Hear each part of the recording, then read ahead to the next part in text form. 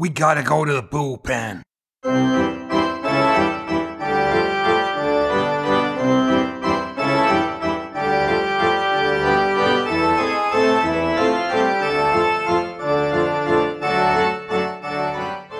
Welcome to the Highland Bullpen, the all-new podcast bringing America's pastime to Scotland's shores.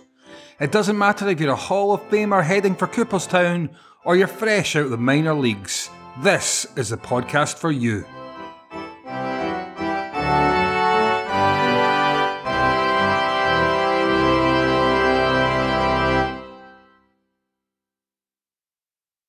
Welcome back to the Highland Bullpen, everyone, and where else to start but with the Detroit Tigers, my own team, and of course the historic 500 home run from Miggy Cabrera this week.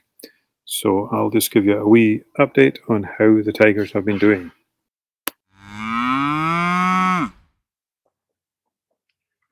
Yeah, the Tigers have been doing okay.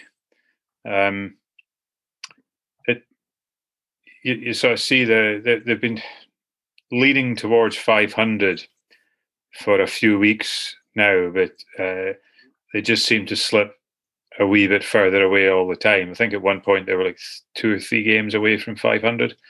You looked at the schedule and thought they've got a wee opportunity there. So that I think from a team perspective must be the next big goal. AJ Hinch said earlier in the season, when we had our first winning month, I think they've had 3 now, amazingly. But he said the first one, that's the target. If you have a winning month, and then if you have most months in the season that are winning months, you will potentially get to the playoffs. And there's logic in that. What's the season? 6 months, April, May, June, July, August, September. Mm-hmm. So yeah, if you've got a winning record in 4 months, the chances are you're going to be the upper 500s, and the upper 500s, I think, get you a playoff spot. So that's the goal. But yeah, we'll talk about it more shortly. But the big 500 is obviously Mr. Cabrera. Indeed. I was going to say for the Tigers, Alan, it feels like, don't know if you guys are Peanuts fans, The Adventures of Charlie Brown and Snippy, etc., but it feels like that bit where Lucy puts the American football down for Charlie Brown to kick, and he almost thinks, this will be the time I'll kick it. This will be the time she won't pull it away. And for the Tigers, it's always been, this will be the time we'll reach 500. This is the time we'll get there. But yeah, you're a little bit away from that just now, Al. I think the last 10 games, you've won 4 and lost 6. So they're kind of trending slightly down. But again, you know yourself, the way the season's panned out, all it takes is a hot streak to last, a week, 10 days, and you can get right back up there again. Yeah, they have had one of those hot streaks. I think they had 9 in a row at one point, which for a team of the Tigers, 9 in a row, not 8 3/4, not 10 in a row. But for the Tigers is a pretty good record. Was it the Cubs or something just now, like with the 6 something crazy, like 12 games, and the Orioles were something like 16 games without a win, but the Cubs were something crazy as well for a major franchise without a win. Yeah, I meant to sort of research this. I just saw something recently that suggested, and the word they used was tanking. Is this a thing in baseball where, the teams that have lost it this season, they're now sort of battling it out to see who can finish absolute bottom so they get the top draft picks and all that goes with that next season. Is that a thing? Is Washington doing that? Or, trading all the guys? I know that it happens anyway, at the trading deadline. If you're not in contention, sometimes clubs will trade some of their talent and start to rebuild. But is there a possibility that teams like Baltimore are really aiming for bottom? They're doing well as well, aren't they? They're going to do it and just to get the top picks next draft. I'm sure Alan spoke about that maybe a little bit around about a year ago when he was talking about Tigers' performance the year before. There's always part of me though that thinks any professional sportsman, when they're going out onto that field or that pitch or that track, whatever sporting endeavour you take part in, when the juices get flowing you're going to go for it. You're going to give it everything you can.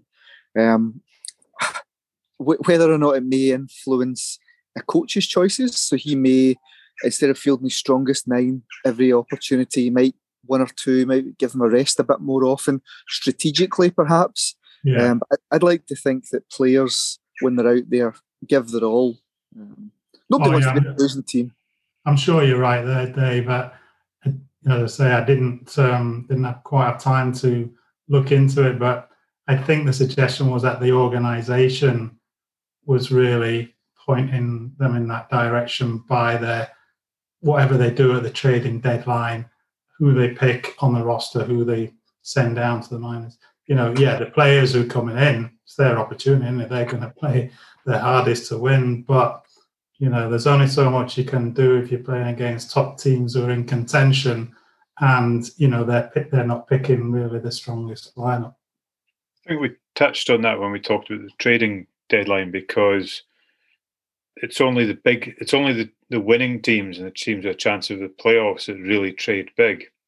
So if you're tanking near the bottom, I think you seem quite content to trade. Your big players have not got you into playoff position, so you're prepared to trade your decent players, give them a chance to play for a winning franchise, take in some prospects, and then get a better draft pick at the end of the day as well. So it does happen. I think I'd like to believe in Dave's theory there as well, that professional teams don't deliberately lose. I don't believe that happens, but it's a game where you can possibly, depending on the players you pick, it's you've got hard for us to follow, isn't it? Our football fans, this is sort of the franchise operation, isn't it? There's no danger of them being relegated and dropping down a division in the same way that, the deadline in sort of Premier League, if you're in the bottom 3 and in danger of losing Premier League status and all the money and every prestige that goes with that,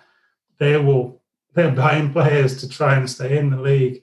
Whereas it's the opposite, isn't it? And this is one criticism of the Red Sox. They believe the fans and the forums believe they didn't back the team by trading sufficiently at the deadline. So what they're saying is that this is showing that the organisation didn't have faith in the team, even though they were top of the league, didn't really believe that they were going to be, they might make the playoffs, but were not genuine World Series contenders. So weren't prepared to bust the luxury tax and go for the big signings, that the fans really wanted.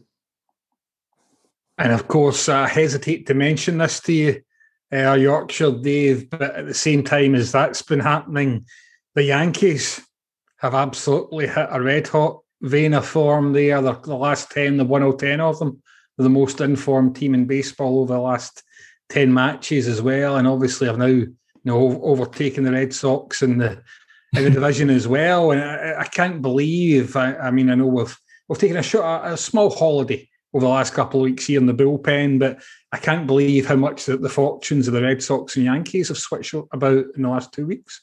Yeah, and I think, I've listened to a couple of podcasts recently, and they're passionate fans are the Red Sox, and they certainly get into the team and the ownership. And, the Red Sox-Yankees thing, you can just see exactly what they're talking about in that they highlighted the need for an impact player at first base, left-hander, and everyone was talking about Anthony Rizzo, a player I really like, everyone likes. He's a likable guy, isn't he?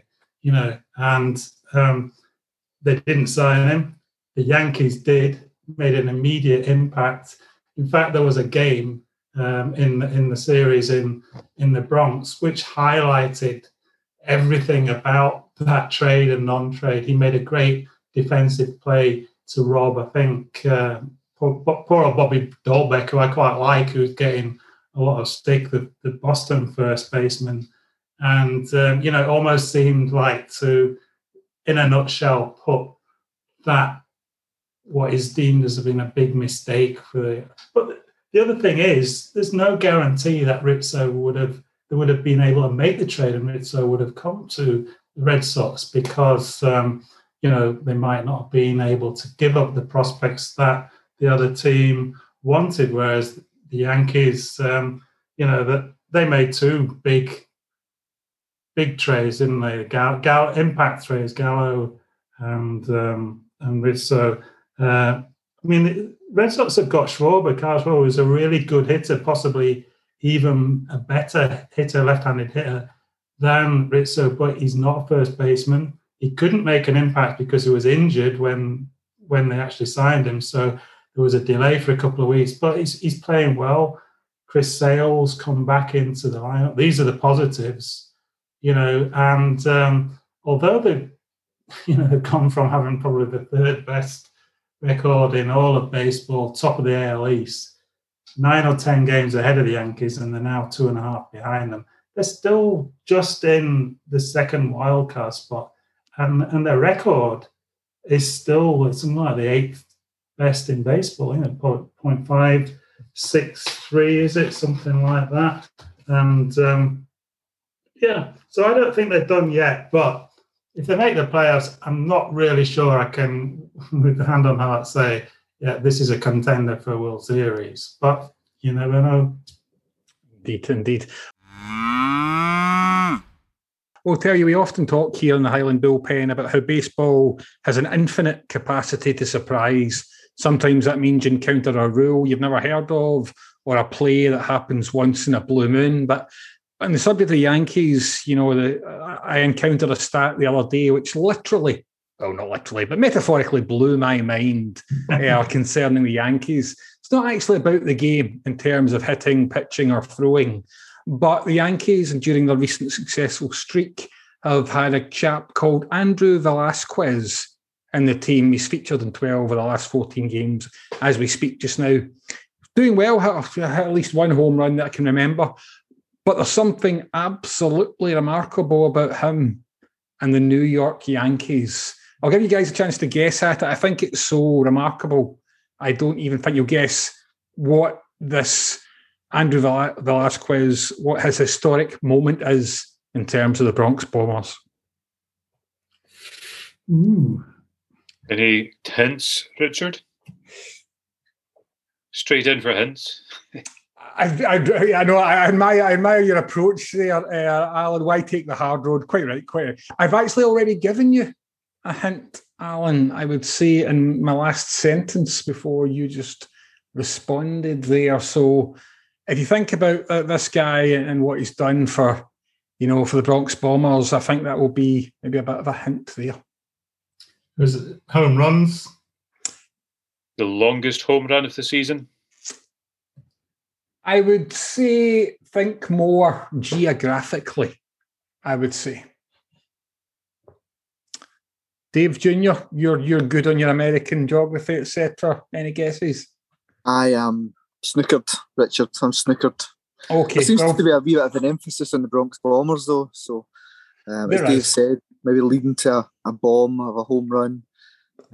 I think we're going to need some more. Makes sense. And for the benefits of American listeners, then snookered, maybe we should say 8-ball pooled instead. Who knows? Yeah, behind the 8-ball. Yeah, absolutely. Well, my fellow bullpen bros are behind the 8-ball, so let's see if we can help them out here. Andrew Velasquez, in the history of the New York Yankees, the Bronx Bombers, is the first player they have ever had who was born and raised in the Bronx. Really? First player in the entire history of the franchise to be born and raised in the Bronx. So, I mean, the history, Lou Gehrig, the legendary Lou Gehrig, was born in Manhattan. Whitey Ford, the winningest pitcher in Yankees history with 236, was born in Manhattan, lived in Queens for much of his life after that. And Joe Torre is a Brooklyn native. Yeah. But Andrew Velasquez is the first player in the history of the Bronx Bombers to actually be a Bronx Bomber. So I thought that was quite a nice piece there. I know America's a big country. We often remark upon it, but it still seems amazing to me that in the city the size of New York, in one of its major boroughs, the Yankees had never previously found someone to play for them from their home turf. so to speak. So yeah, that was that. Everybody loves a homegrown boy. Absolutely, no, absolutely, Alan, it is. But it's just one of those pieces there. As I say, it's not about hits or pitches or throws, but really, it caught my eye as well. And but then talking about history, there's been that really significant piece of history we alluded to earlier on, 500. And I know we've got a lot of fans of Miggy here. Who'd like to be our lead-off man, paying tribute to that achievement? I'll happily go for it as the native Detroiter. Does coming from Dingwall allow me to be a native Detroiter? Fantastic stuff. One of the things you were talking about earlier in terms of timing and waiting for stuff, and the Charlie Brown getting closer and closer. Miggy went about 15 games to get to 400, from 498 to 499. But then got his 499th, I think, missed one game, and then hit 500. And I did read a good article on, because we love our stats, I did read a good article on the 28 players have got to 500. I think 2 of them had to wait over the winter to get there. Were stuck in 499. And one of the lads was on 499 in his last game of the season, which is... You would just be terrified of picking up some sort of injury or something like that. You're that close there as well. So a fantastic achievement. 28th player in Major League Baseball. I think surprisingly the 6th international, which probably shows you we're watching Major League Baseball, seen it as very much an international sport now, but that's probably more of a latter day thing. He goes back to the days of... one of the stats picked up of the 28, I think 9 of them have hit 500 and a 300 average, which includes the legends of Babe Ruth and an even Willie Mays and an even bigger legend in Ted Williams, who we may have heard about on the show before as well. So that is the sort of company Miggy is in. It's interesting. I was going to make the comment, he's done it in a team that have had elements of success in that time, but not the most successful franchise. But it's interesting because probably that's an individual aspect of the game. So you can have that skill and then go and do that. Dave, did you have some thoughts on Miggy or wanting to say something there? Yeah, I mean, I often harp on about this, but I just think it's another great sign of the sport and how you do not need to be in one of the top tier teams. I don't mean that as any disrespect, Alan, but when you look at most of we always try to translate things back to football in the UK. If you look at the big players, very rarely do these guys at lower teams or non-winning teams get such accolades. But if someone like Miguel Cabrera, I might be looking through a bit of a modern baseball fan's lens. In Detroit, I'm very well aware that Detroit have got a fantastic history. But during Miggy's career, I don't think they have. But so for someone like that to make such an achievement, it says a lot about the man, about the club, about the fans as well. It'll be huge to them as well. I mean, you look throughout baseball and you look at maybe another poor team like the Angels, and we've talked so much about Ohtani. You talk about Mike Trout. These guys, when we're talking about home runs, I know there's more to talk about for Ohtani later, but every club has their legend, and you do not need to be challenging for titles to reach that status in baseball. Guys like Miguel Cabrera, it clearly means a lot to you. He'll mean a lot to the Detroit fan base as well. I just think it's absolutely fantastic that you can have these types of wonderful achievements without having to win the big one. Yeah, he's a couple of MVPs, Triple Crown. So he's done it all there from a batting perspective. So fantastic stuff. I loved as well a couple of the stats we've picked out as well. I think it's 37 different ballparks he's scored in as well. I think that's a perfect ground hopping type situation. So he's obviously managed to pick up 7 other ones. 346 different pitchers have pitched at him for his 500 home runs, and it includes 7 walk-off home runs. I did wonder if it would have been a wee bit higher, but it's the numbers aren't always going to fall into place for you. That's pretty much one every couple of years.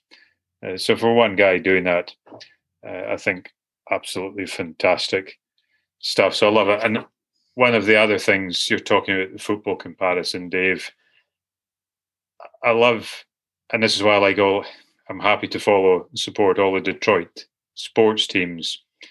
The Red Wings, the Pistons, the Lions, they all get involved in congratulating as well. And that's like a community thing you tend not to really see in football. You might at international level see that, but at club football, we don't really see that type of situation. And I just think that adds so much to the sport. And I think it's great. So I'm absolutely delighted to see it. I'm wearing a Blue Jays t-shirt tonight in honour of the ballpark. That I have seen Miggy play there, and in honour of the ballpark that he knocked it out of the park.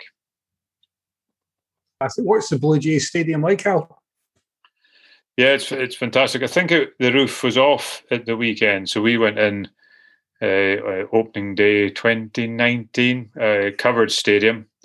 I think it lends something to the atmosphere. It's obviously modern. It looks good. I was in the good seats with a full house. It's a fantastic atmosphere. By the end of the series, we were in the cheap seats, up in the gods. But it was a great view of the game. Actually, we were right behind home plate. So one worth visiting, and it's a great city to visit, Toronto, and it's in the centre. It's in downtown, in the city centre, as we would call it. So give it a go. Absolutely. And I know there's a big Scottish connection to Toronto. I think there's been a lot of immigrants from Scotland ended up in Toronto over the years as well, and quite a lot of people here who still have relatives have certainly always heard it's a fantastic city, Al. And actually, on the subject of the Blue Jays, had it not been for the continued heroics of Ohtani, I wonder if Vlad Guerrero Jr. would have been in the running to be this season's MVP, given his own stats at the moment as we speak. I think he's 36 or 37 homers, I think, and is having a really stellar season, and still only just 22 years of age as well. Yeah, he's my favourite player just now. It really is. And yeah, you've got to give it to Ohtani, haven't you? But Vlad, yeah, I think he's phenomenal. But just one thing I'd chip in for Miggy, it's an amazing achievement, and he's only 45 hits off 3,000. And I'd like to see him do that this year. And if he does that, then he will become only the 7th player to have 500 home runs and 3,000 hits.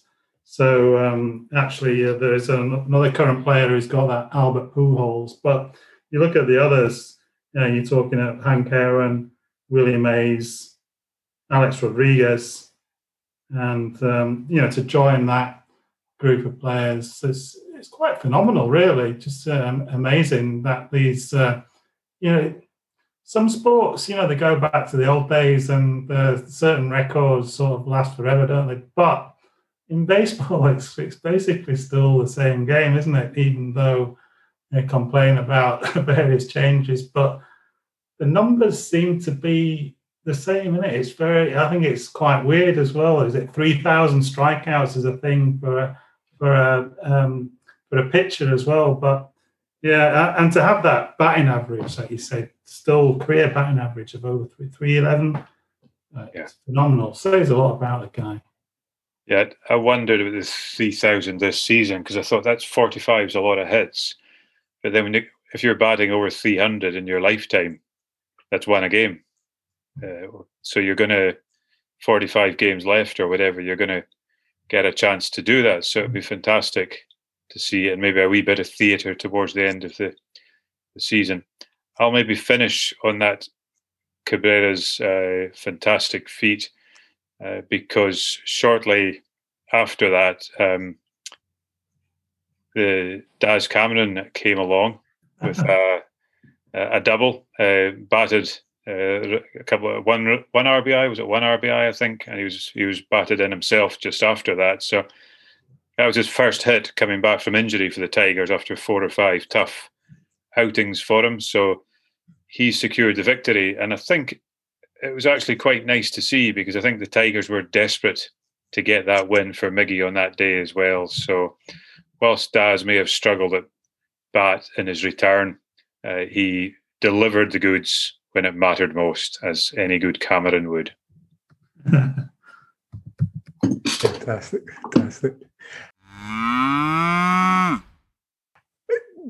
Dave Jr., I know we talked earlier about how some teams, maybe once they realise that the season's likely to peter out, might kind of switch off even subconsciously a little bit. Can that work the other way? So when you're like the White Sox and you know you're comfortably on your way to winning your division, can there be a little bit of element of taking the foot off the gas for winning teams as well? Well, it's absolutely a valid point. Again, you can see that in football leagues as well. So the one thing that comes back with the White Sox is that we've started to get some players back in the last few weeks and really bolster the lineup. So if there was any indication of taking the foot off the pedal, these guys are wanting to come in, and they're big players for us, or they should be big players. So to have them coming back and adding something, I think rejuvenates the team. The other point is, and I don't quite understand this fully, but your record for the season will contribute to who you get in the playoffs. So if the White Sox are to carry on and still play well, I think there's a chance of getting a more favourable draw. Although having said that, you could end up with the Yankees, who are on an absolute hot streak, as Dave mentioned. I think it's always in the best intentions to keep going and give your best almost towards the end of the season. I think there's that stat going back a couple of years about the Nationals that finished winning something like 20 or 30 games in the bounce, got into the playoffs and then winning their first World Series. And I think there was another that to counter. It had been Cleveland or Minnesota, but it was definitely in American League Central. One of those two teams went on and won 20, 25 games in the trot a couple of years ago, and went on to get cuffed 3-0 in the playoffs. So who knows if a hot streak takes you in there. You'd rather be in there than not and then deal with things. But I'd imagine all professionals will want to really keep it going, keep it ticking over. Don't pick up any needless injuries in the run-in, because we're coming into September, the last real month of open play. There's a whole lot to play for. I think it's a shame out of the four of us. Sorry, Alan, maybe Detroit probably out of things, although they've their own aspects there to chase. The second place is absolutely up for grabs. But Seattle, you could have your fate in your own hands, Richard. I think you've got Oakland over the next couple of nights who are ahead of you in the wildcard rankings, only a couple of games behind. Dave, Boston have got everything to fight for. I can't remember if you're second or third just now, but it's absolutely everything to play for in that division as well. And Alan's top, the Blue Jays, a strong fourth place team. What a nightmare division. We've spoken about it before. The poor Orioles that have really, it must be pretty hard turning up some weeks for them. A really hard division. But coming back to answer your question, Richard, I think the White Sox, looking to end that season well, we've performed really quite well. We came into it with the status of a team that should be making the playoffs and could be title contenders. So they've lived up to that with some real bad injuries. I always mentioned the end of August being a tricky one for the White Sox, because 4 series in a row of playing the Yankees, the Athletics, Toronto, and Tampa Bay. How could I forget? Probably the best team in the American League just now. And that was 14 games against those 4 teams. And just now we lost to Toronto narrowly 2-1 last night. But again, we're up at their bit. But across all those teams, we've been hitting for 500, which I think is great. Dave mentioned the Yankees earlier. That 10-game hot streak. 2 of those games were against the White Sox. I watched the games. There wasn't a lot in it at all. It really could have went either way. Looking at the Yankees, I think some of those games included Minnesota. I know they included the Red Sox. I think there's another, maybe Kansas, that the Yankees rolled over as well. So I'm not saying they've had a favourable draw, but perhaps 10 wins in the bounce, it could have went differently. And I don't think the American League East is over and done with just quite yet. No, I think you're right there, Dave Jr., and you're absolutely right about the Mariners and their situation. The rest of August, the week remaining in August, is going to be absolutely huge for the Mariners' ambitions because, they've got the A's. They beat the A's yesterday 5-3, which was a huge result.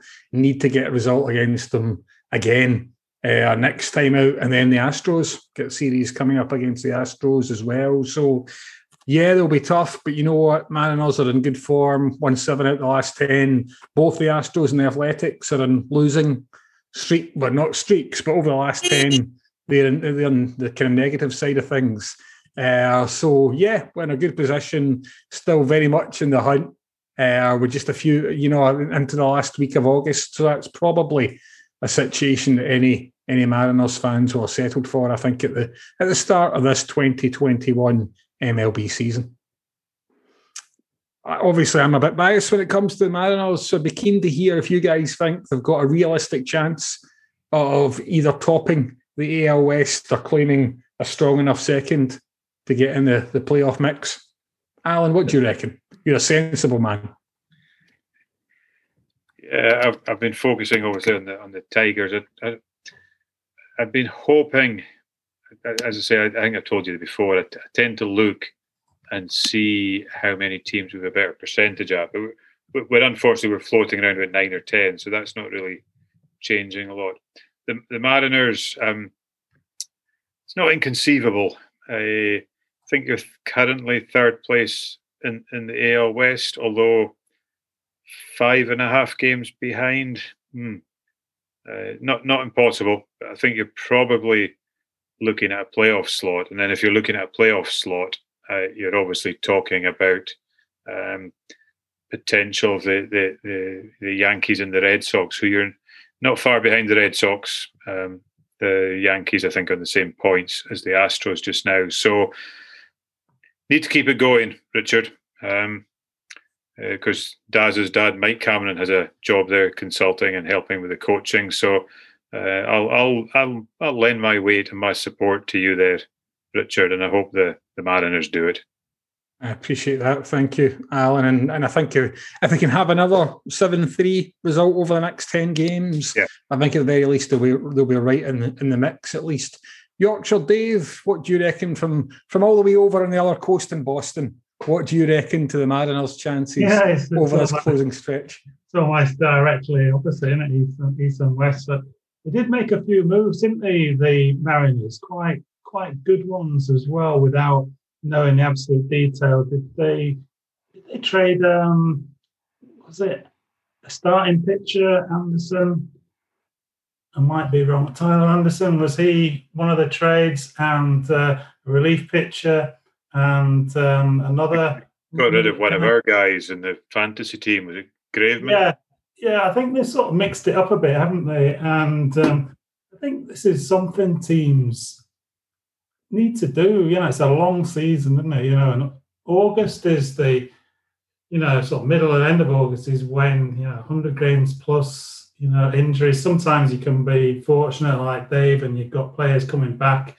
But, players can hit in a slump or get injured. And this is what teams do. They strengthen the squad or liven it up a bit, bring in a couple of players. And I think the Mariners might be timing it just about right, getting coming into form at the right time. If they can put a run together, they're only 3 games away from the second wildcard place, I think. So that can go in a series, can't it? They certainly play the Red Sox quite soon, don't they? So it is a fascinating time, isn't it? You'd like to be still top of the league and putting your feet up, but it's good. It's good for the game, good for the fans, isn't it? Yeah, I mean, it's a classic, I think, really interesting division. I'm not just saying that 'cause it's the one the Mariners are in, but I think there's a lot to be interested in. It's a really close kind of three-way race at the top of the division there. And yeah, you're right. I think bringing in Anderson was helpful. It gave him another option in terms of the starting rotation. And a wee side note there, the Mariners have got an awful lot of people within the organisation who were formerly the Colorado Rockies. Yeah, and actually that's where Anderson was I think a first round draft pick 10 years ago this year. So you would hope there'd be people in Seattle's organisation who really know and understand what he can bring. And yeah, I think you're right. I think the Mariners have been smart in their recruitment and smart in their strategy for moving people on as well. So yeah, whatever happens from here on in, it's been a really positive season for them. On the subject of positive seasons, Alan, how are we looking in the world of the British Baseball Podcasters Fantasy League? Is that a positive story for us? Are we red hot like the Yankees, or are we suffering a slump? Let us know. Yeah, well, Dave was going on about I don't have any interest in the playoffs as a Tigers fan, but all my playoff interest is focused firmly in the fantasy league. That might be the way I lead my life, but hey, there we go. It's exciting stuff just now. We had a narrow win last week, 4-3, so that's 3 points shared. So that's 5.5, 4.5. The top 6 make the playoffs, and we are sitting in 6th place, 1.5 games ahead of Yankees. And 4 games ahead of T and Tops. The interesting thing is 4 and 5 are only a game and a half ahead of us, so it's pretty tight. We actually play 4 and 7, Big League Chew and Yankees the next 2 weeks. So this week we're hoping to rack up a few points and try to consolidate our position somewhere in the top 6. I think the top 3 spots are looking quite well established. Birds of Balls, Fly Ball to the Moon, Newmarket Greyhounds. So yeah, I think I'm still thoroughly enjoying it. We're making we've had a few injuries in the catcher front. Dave put your boy Torrens from Seattle in there last week, so he's catching tonight as well, I see. But we're now making a few changes. We've actually had a fairly settled team other than injuries, as we seem to have established something. We got a good balance, I think, between relievers and starters in the pitching. But we've chucked in Ryan Tepera of the White Sox. We made 1 or 2 changes at the back end of last week in terms of salvaging some extra points, which did well. We actually, in the 11th innings of 2 games, we actually had 2 successes there. I think Soto got the win for the Tigers. And we also had in the 11th innings of the Seattle game on Sunday, so was it a home run or extra runs scored as well? So that actually earned us an extra point. But Tepera we've put in, and we've also put in from the Seattle Mariners again at third base, Abraham Toro, who seems to be a new upcoming young lad who's got some pretty impressive stats for the time he's been in there. So that's allowed us to pick him up under the radar. I think he was one of the guys they made in the trade, wasn't he, Toro? Yeah. What's his name, Dave? Toro. Sorry, what is it? Toro. What is it? Go get it. Say Toro. Toro. Sorry, missed that one. So now I've been Dave and myself, and a wee bit of input from you 2 guys as well. It's been good to sort of chat about that and to learn more and understand all about it. But I've enjoyed knowing a wee bit more about your teams as well. And I think we've got a good balance. So let's get into playoffs. Let's get some playoff experience, and let's get ready for 2022. But as we were saying earlier, in this type of situation, it's not unreasonable. You could have a good week. Playoffs are a one-off game, so there's no reason why, if you get there, you can't go and win the big one. Yeah, I wouldn't be against bringing tactics into play this week. I think this is a big week. You know, without being disparaging to the team we're playing against, they're sort of quite low down, and I think so. if I'm perfectly honest, looking at some, I don't think some of the other teams perhaps pay as much attention to their fantasy league team as we do. You know, we've really bought into it, haven't we? And you look at some of the teams and they haven't made any moves. You look at their roster and quite a few of them, they've got injured players who are not on the injured list. So I'm not sure. And they're still doing quite well, aren't they? They obviously made some pretty good picks, but, I would be keeping an eye on it, as I know you do, Alan, this week, and especially the averages. If we're ahead on those, and going the last couple of games, I won't be against benching a few guys that if we're ahead on the. You know what I'm talking about, don't you? So it's cleverly put together in the whole thing where some of the categories reward your players pitching and batting more bats, so the more innings you pitch, the more strikes you're likely to get, and the more at-bats you have, the more runs, RBIs, etc. But it can hurt your averages. Yeah. So it's a fascinating mix. I think you look at something and you think, oh, we've got that wrapped up, but there's then consequences of doing that elsewhere.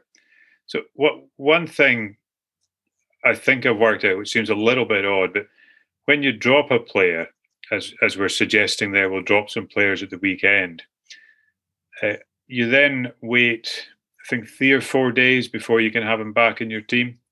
So you drop, obviously, a player, and then you say, well, I'm not going to have him for half of next week, which I think we did last weekend because we needed the point. But the odd thing there is you could drop a starting pitcher and he's available to be picked up again before he pitches again. But you can't really do that with a batter. Yeah, you've got to be really cagey about it. I don't think any of us understand. It's quite a complex thing, isn't it, the whole thing? But we've learned a lot, and let's face it, we're doing pretty well. 6. It's amazing, isn't it? The last 2 games. This is sort of we're in week 20 now, and it goes 22 weeks. So I think this is a big week where we hopefully can pick up a few points. But it's amazing, isn't it, the way it's scheduled. Our last 2 week games against our nearest competitors, 7 and 8, aren't they? So, gosh, it's almost more exciting than the real thing. It is for one of us. You're doing a great job, Ben, by the way. Right. Thank you.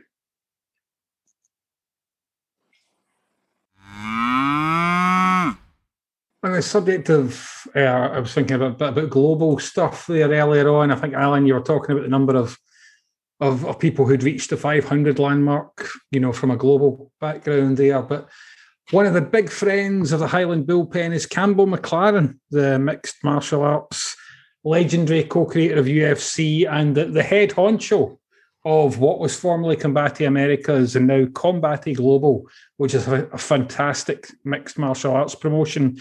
Just to let listeners know, they recently held their first ever tournament in Europe, which was a huge success. So just to say, great to see Campbell, who is a friend of the Highland Bullpen, and his organisation continuing to do great. So, I just thought I'd drop that in. Good. Yeah. Yeah, it's good. It was a good chat with him. I was wondering, one thing we've not touched on yet, and I know one of us would have watched it fairly closely, Dave Jr., but Field of Dreams.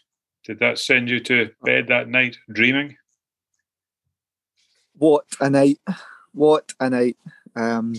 That's already just my standout baseball memory. I mean, the film always meant something to me. I don't know about you guys, but it gives a link there. It's a baseball film, as we all know, but the real thing in there is that parental bond between father and son. And I'm sure that translates to mothers and daughters as well. But on this occasion, it's a bit more direct with father and sons. So we spoke about the game last year at this point. We spoke about the game a few weeks ago. But the actual unfolding of the event was absolutely incredible. So I will not do it justice with any type of review. The clips and condensed versions of the games are out there on YouTube. There are plenty of news articles. I'm sure that if I supply some to Alan, he maybe put it out on the old Twitter account. But for once, for sport or for a nation who are quite often accused of being a little bit over the top, the game played was so simple. The build-up was just beautifully simple as well. There was no fireworks, no over the top, no cheerleaders everywhere.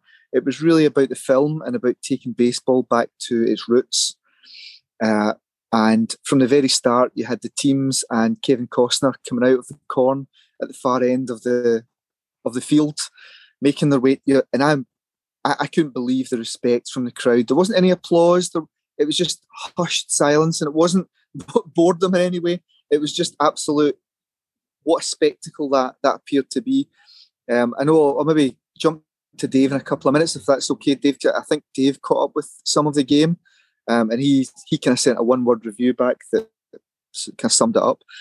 But in terms of the game itself, it was from start to finish beautifully done, absolutely beautifully done. The Yankees led things, then the White Sox came back. The Yankees were leading coming into the very last.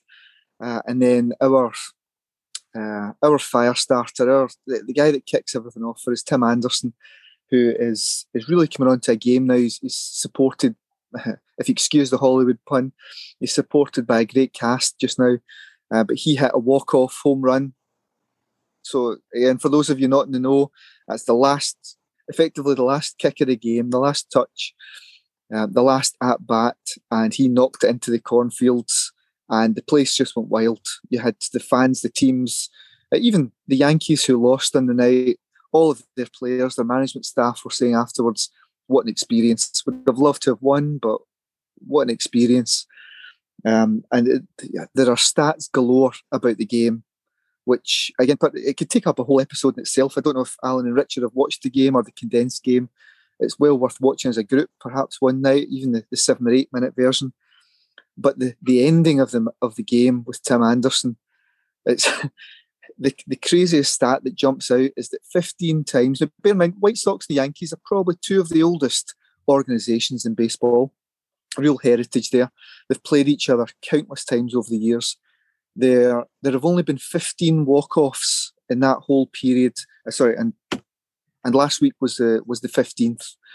The very first walk-off to ever take place was in favour of the White Sox against the Yankees. And the man that hit that home run was Shoeless Joe Jackson, who the film itself was written about. Now, that is complete Hollywood, in a box there and then.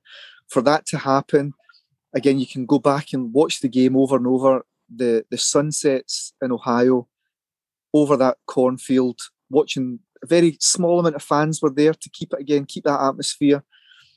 All the old uniforms, but to see everything come full circle and be tied up in that little bow was absolute box office. Sensational. Well said, Dave. Well said. It was absolutely, use this word sparingly, but it really was awesome. They couldn't have been done any better. And, it was a real Hollywood ending, wasn't it? And Kevin Costner really must be congratulated. He loves the game, doesn't he? And he made that film Bull Durham earlier. I think it was only a couple of years earlier. A film I really like, and I don't know what his involvement was in the production of Field of Dreams, but he's stuck with it all the way, hasn't he? And he did make another baseball film For the Love of the Game, but Field of Dreams is incredibly special film, and it wasn't corny at all, was it? unlike that one.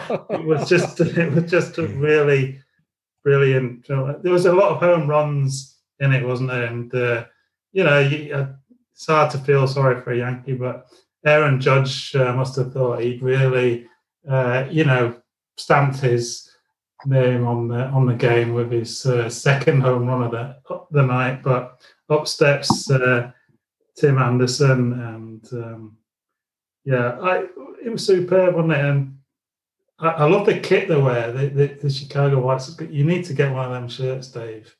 Yeah. It's absolutely superb. They're quite something there. Just when you talk about Field of Dreams again, there's so many stats have come out about it. I was reading that Tom Hanks was originally lined up to play that role before Kevin Costner stepped in. Yeah. Kevin Costner had a lot to say. When they were talking about the movie itself, the amount of kind of ad-libbing that took place and came over from the cast. I forget the gentleman's name. The boy that played Darth Vader's voice, James Earl Jones. Yeah. He came up with his little speech about baseball in America. That purely came from him as well. But the MLB, they have announced for 2022 there will be another game taking place. So that will feature the White Sox crosstown rivals, the Cubs, against the Reds. So, again, I hadn't quite realised the Reds have got a hell of a history.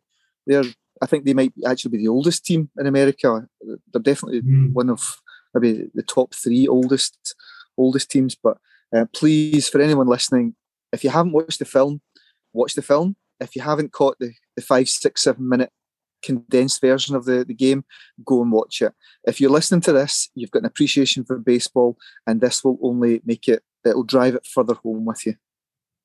I think the one word I would say is, from my perspective, the game was amazing. Oh yeah, top one. That's good. And if you allow me to sort of change tact for a little bit, that on the evening itself, you had many father and sons in attendance. So a lot of White Sox and Yankees legends brought their sons. People made it a real family occasion. Again, tickets were so scarce. But a little anecdote from this week. I don't know if any of you caught it during the game between the Phillies and the Padres.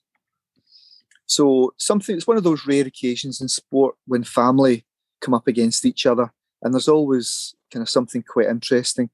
So the Padres were fielding a catcher, Austin Nolan, who's been with them for a while, and up against him was his little brother, Aaron Nolan. So Aaron's 28 and Austin's 31. The Phillies, not a bad team. The Padres have been doing well for an extent this season. They've dropped off a wee bit. But this is the first time in their careers that they've ever come up against each other. So Aaron, the pitcher, and up to the plate steps Austin, the older brother. And Aaron, 3 balls, 3 fastballs, straight down the middle, and making his big brother walk back to the dugout, and just knocked him out with. Again, it shows you that intensity that you can sometimes hit on that day. So those were Aaron's fastest pitches of his career, which it just shows you if you're coming up against your brother. So there's two other points in the back of that.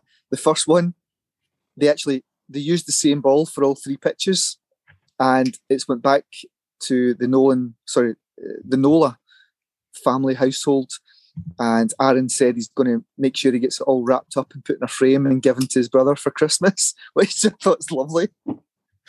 But the other point is, if you cut to when that was happening, they cut to the stands, and you had the brothers' parents watching on, and you had the dad with a Phillies jersey on, and over the top of it, he had a Padres jersey. So again, just completely in support of both his sons, which I thought, on the back of the Field of Dreams, the father-son chats, I thought that was a really strong message to send out.